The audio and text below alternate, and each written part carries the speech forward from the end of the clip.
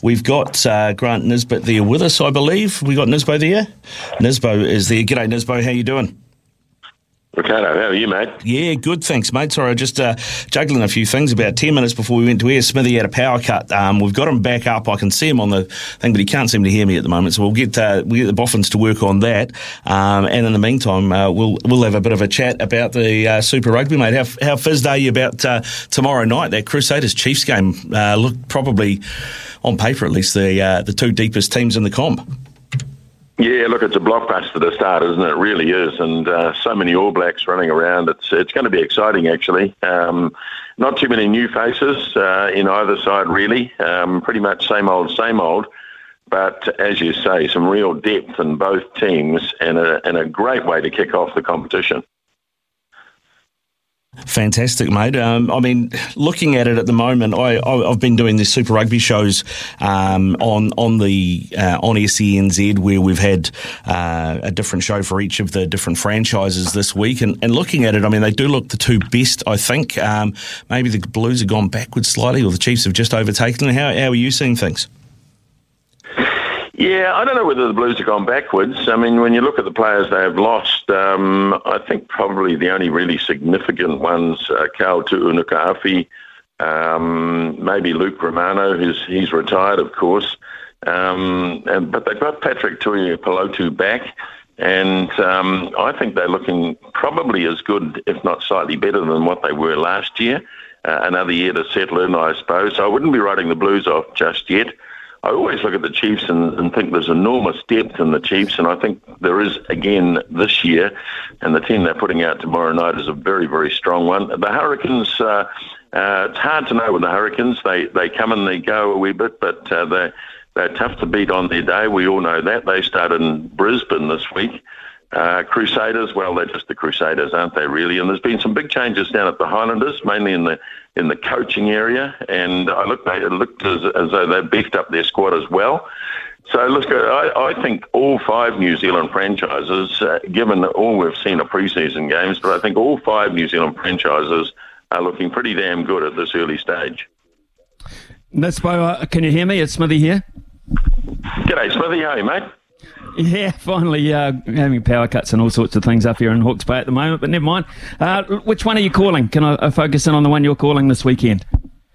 Well, I'm actually doing two, Smithy. I'm doing Friday night, Chiefs and the Crusaders. Then I'm down to Dunedin on Saturday night to do the Highlanders against the Blues. So I'll be able to see four of the five New Zealand franchises in action. Well, that's excellent. And Nisbo, I looked at the Crusaders Chiefs sides when they came out, and I thought to myself, here we go again, the Crusaders. And then as I just heard you talking about, I look at that Chiefs pack, and there's nothing wrong with that Chiefs pack. They could cause some early issues for Razors boys. Yeah, I agree, absolutely. The interesting call is Peter Gus-Sowakula playing at number 6 rather than number 8. Luke Jacobson playing at 8, which they prefer him there, and so it'll be interesting to see how that pans out.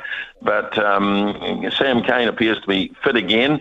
Brodie Retallick, you put Cane and Retallick in any pack and they're not bad, are they? And then you get Tokiaho, obviously, who's nowadays the number one hooker in the country. And I think you're right. I think there'll be some absolutely magnificent matchups. And they're not a bad backline either. The interesting call for the Chiefs, Smithy, is playing Damien McKenzie at 10. There's been a lot of speculation around about where he will play, and I'd imagine they'll play him at fullback on occasions, but starting him off at 10 is going to be really, really, really interesting up against Richie Mo'unga.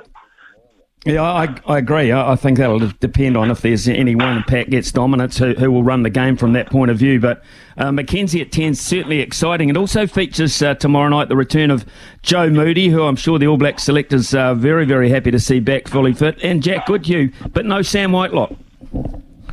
No Sam Whitelock, no, but they've got depth to cover, haven't they? When you can put Mitchell Dunshea in there to partner Scott Barrett in the middle row. But you're right, there'll be a lot of interest around both Moody and Goodhue, whose seasons last year were completely ruined by injury.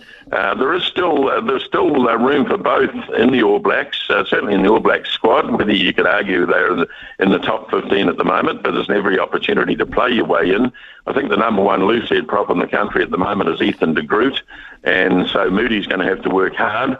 And, of course, the midfield, where Goodhue is either 12 or 13, you've got the likes of Geordie Barrett and Akira Ioane, at least Rico Ioane. So they're both going to have to work really hard, but it'll be great to see them back on the park.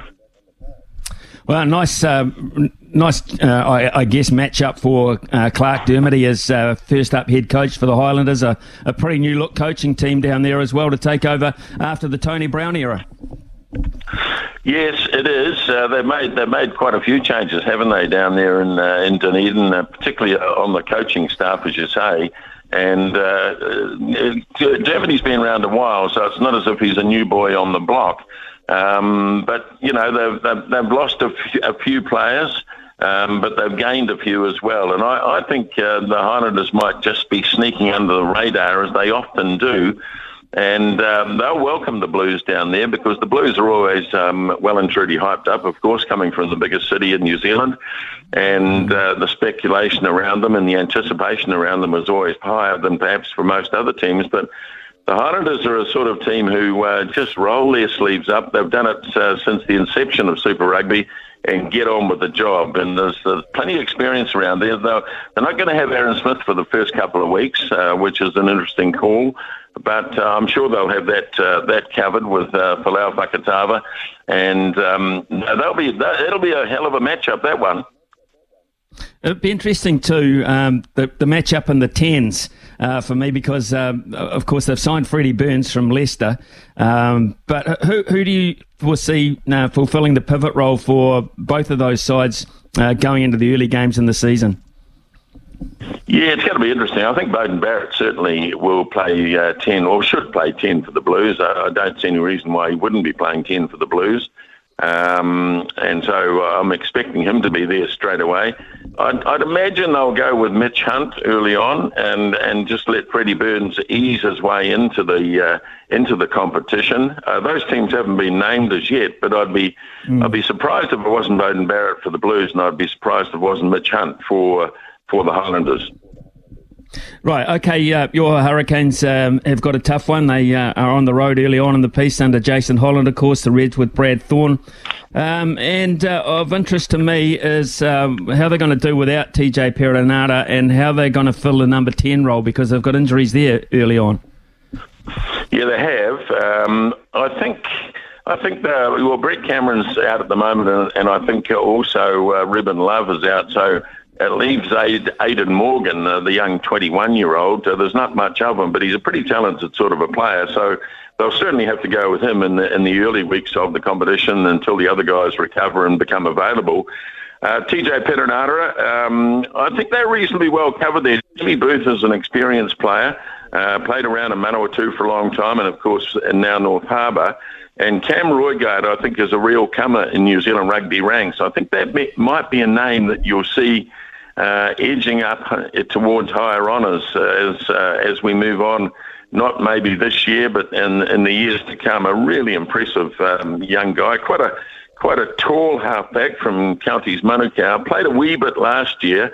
I think Cam Roigard is a name to keep a real eye on, and so they'll have to cover until those other experienced players come back. Really looking forward to seeing how Peter Lakai goes first season in the Hurricanes, if he gets to play alongside Ardie Savea on a regular basis. Yeah, look, he's a really promising player, a very humble young guy too, and he won't be too big-headed about his success last year when he was rampant through the provincial competition. Whether they use him on a regular basis or whether he'll be used as sort of as an apprentice, it'll be interesting to see, because I'd imagine Ardie Savea will play 8, which of course is the exact position that Peter Lakai played for Wellington in the provincial championship.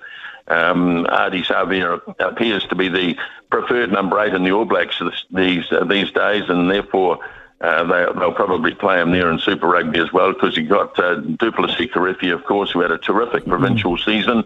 He'll play at 7, and there's any number of players who can play at 6. So, look, I think Lakai, he'll see some game time this year, but I don't think you'll see him starting too often when Savea is available.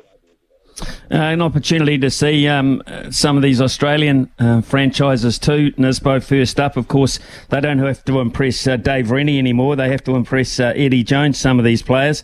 Just had a brief look at some of the squads, and I don't see a lot different over there. No, well, I mean, that's probably because there's not the depth in Australian rugby as what we have in New Zealand, obviously. I think that the perennial team to watch are the Brumbies. They just seem to front up year in, year out. They always appear to be the toughest Australian team for New Zealand teams to put away. And so I'm expecting the Brumbies to be strong. They've got a first-up game against the Waratahs. Now, that's always a great clash because when Super Rugby was first put in place back in 1996, the Brumbies were basically the offcasts, if you like, from the Waratahs, the blokes who couldn't quite make it in Sydney, so they shot down to Canberra. Blokes like George Cregan and company, who finished up being the greats of Australian rugby. But so there's no love lost at all between the Waratahs and the Brumbies, that's for sure. But I'm expecting the Brumbies to be there. Brad Thorne is at the helm of the Reds once again this year, and they're always there or thereabouts, and the Waratahs. I'm not sure that you could say the Force or the Rebels championship contenders. So of the three Australian teams, I think the Brumbies, once again, Smithy, will be the team to watch.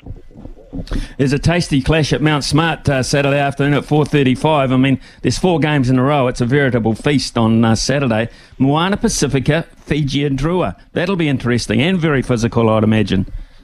Yeah, look, it will be, absolutely. There'll be a lot of passion around it. I'd expect a good crowd there too. And, both teams had promising moments in their first season.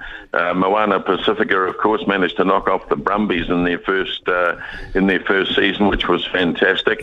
And the Fiji Drua were very good, particularly at home. And I think we'll see them playing a lot more home games this year. So, look, that really is one to look forward to, and you're right. It's going to be hard to get off the couch this weekend, isn't it? It is, except for those that have to work. Nisbett, you obviously you have a briefing at within the commentary group, etc., and you sometimes talk to the referees early in the season, and they tend to say things that they might be looking for this year, or little changes in rules, etc. Is there anything for us as spectators to look at this time around? What they're aiming for?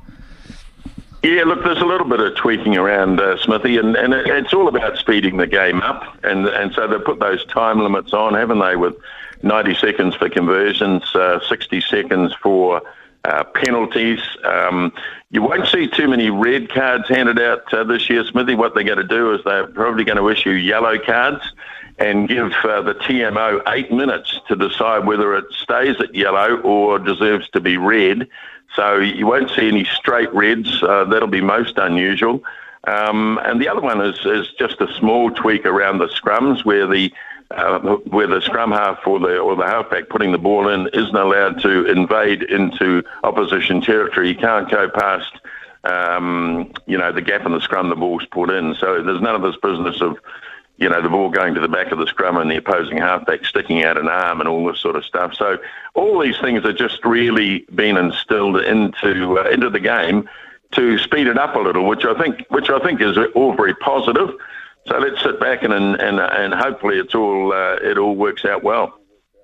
Without halfback interference, does that mean we might see a little bit more of the old-fashioned New Zealand rugby of a number 8 coming off the back and making serious yardage? Yeah, absolutely. And you can imagine a guy like Ardie Savia with his extreme pace being able to make a really good dash of 10 or 15 metres before he actually engages the opposition. And it also means the defending halfback will have to make a decision about which side he defends on, because there's no point in him hanging around the scrum. He may as well become another defender. And so I think you're right. I think we are going to see the number 8 running along with it. Right, just finally, Nisbett, before we let you go, I imagine Ian Foster's had a guts full of it. He said as much during the week. This All Black coaching saga, I keep looking at it and I keep thinking about it and I keep saying to myself, how can you have appointed a guy to do a job, but you're looking for his replacement before he's even proven whether he can do the job or not? What if he wins the World Cup? What if he goes through the season unbeaten? And they've appointed someone in the meantime. Yeah, I'm with you, Smithy. Absolutely. I think it's a disgrace what's going on at the moment, quite frankly. And everybody needs to pull their heads in and let Ian Foster get on with it. He's taking us to the World Cup. That's it, full stop. And let's worry about after the World Cup. You're dead right. If he wins the World Cup, what happens? If he wants to carry on and wins the World Cup, why wouldn't he carry on? So I'm absolutely with you on this one.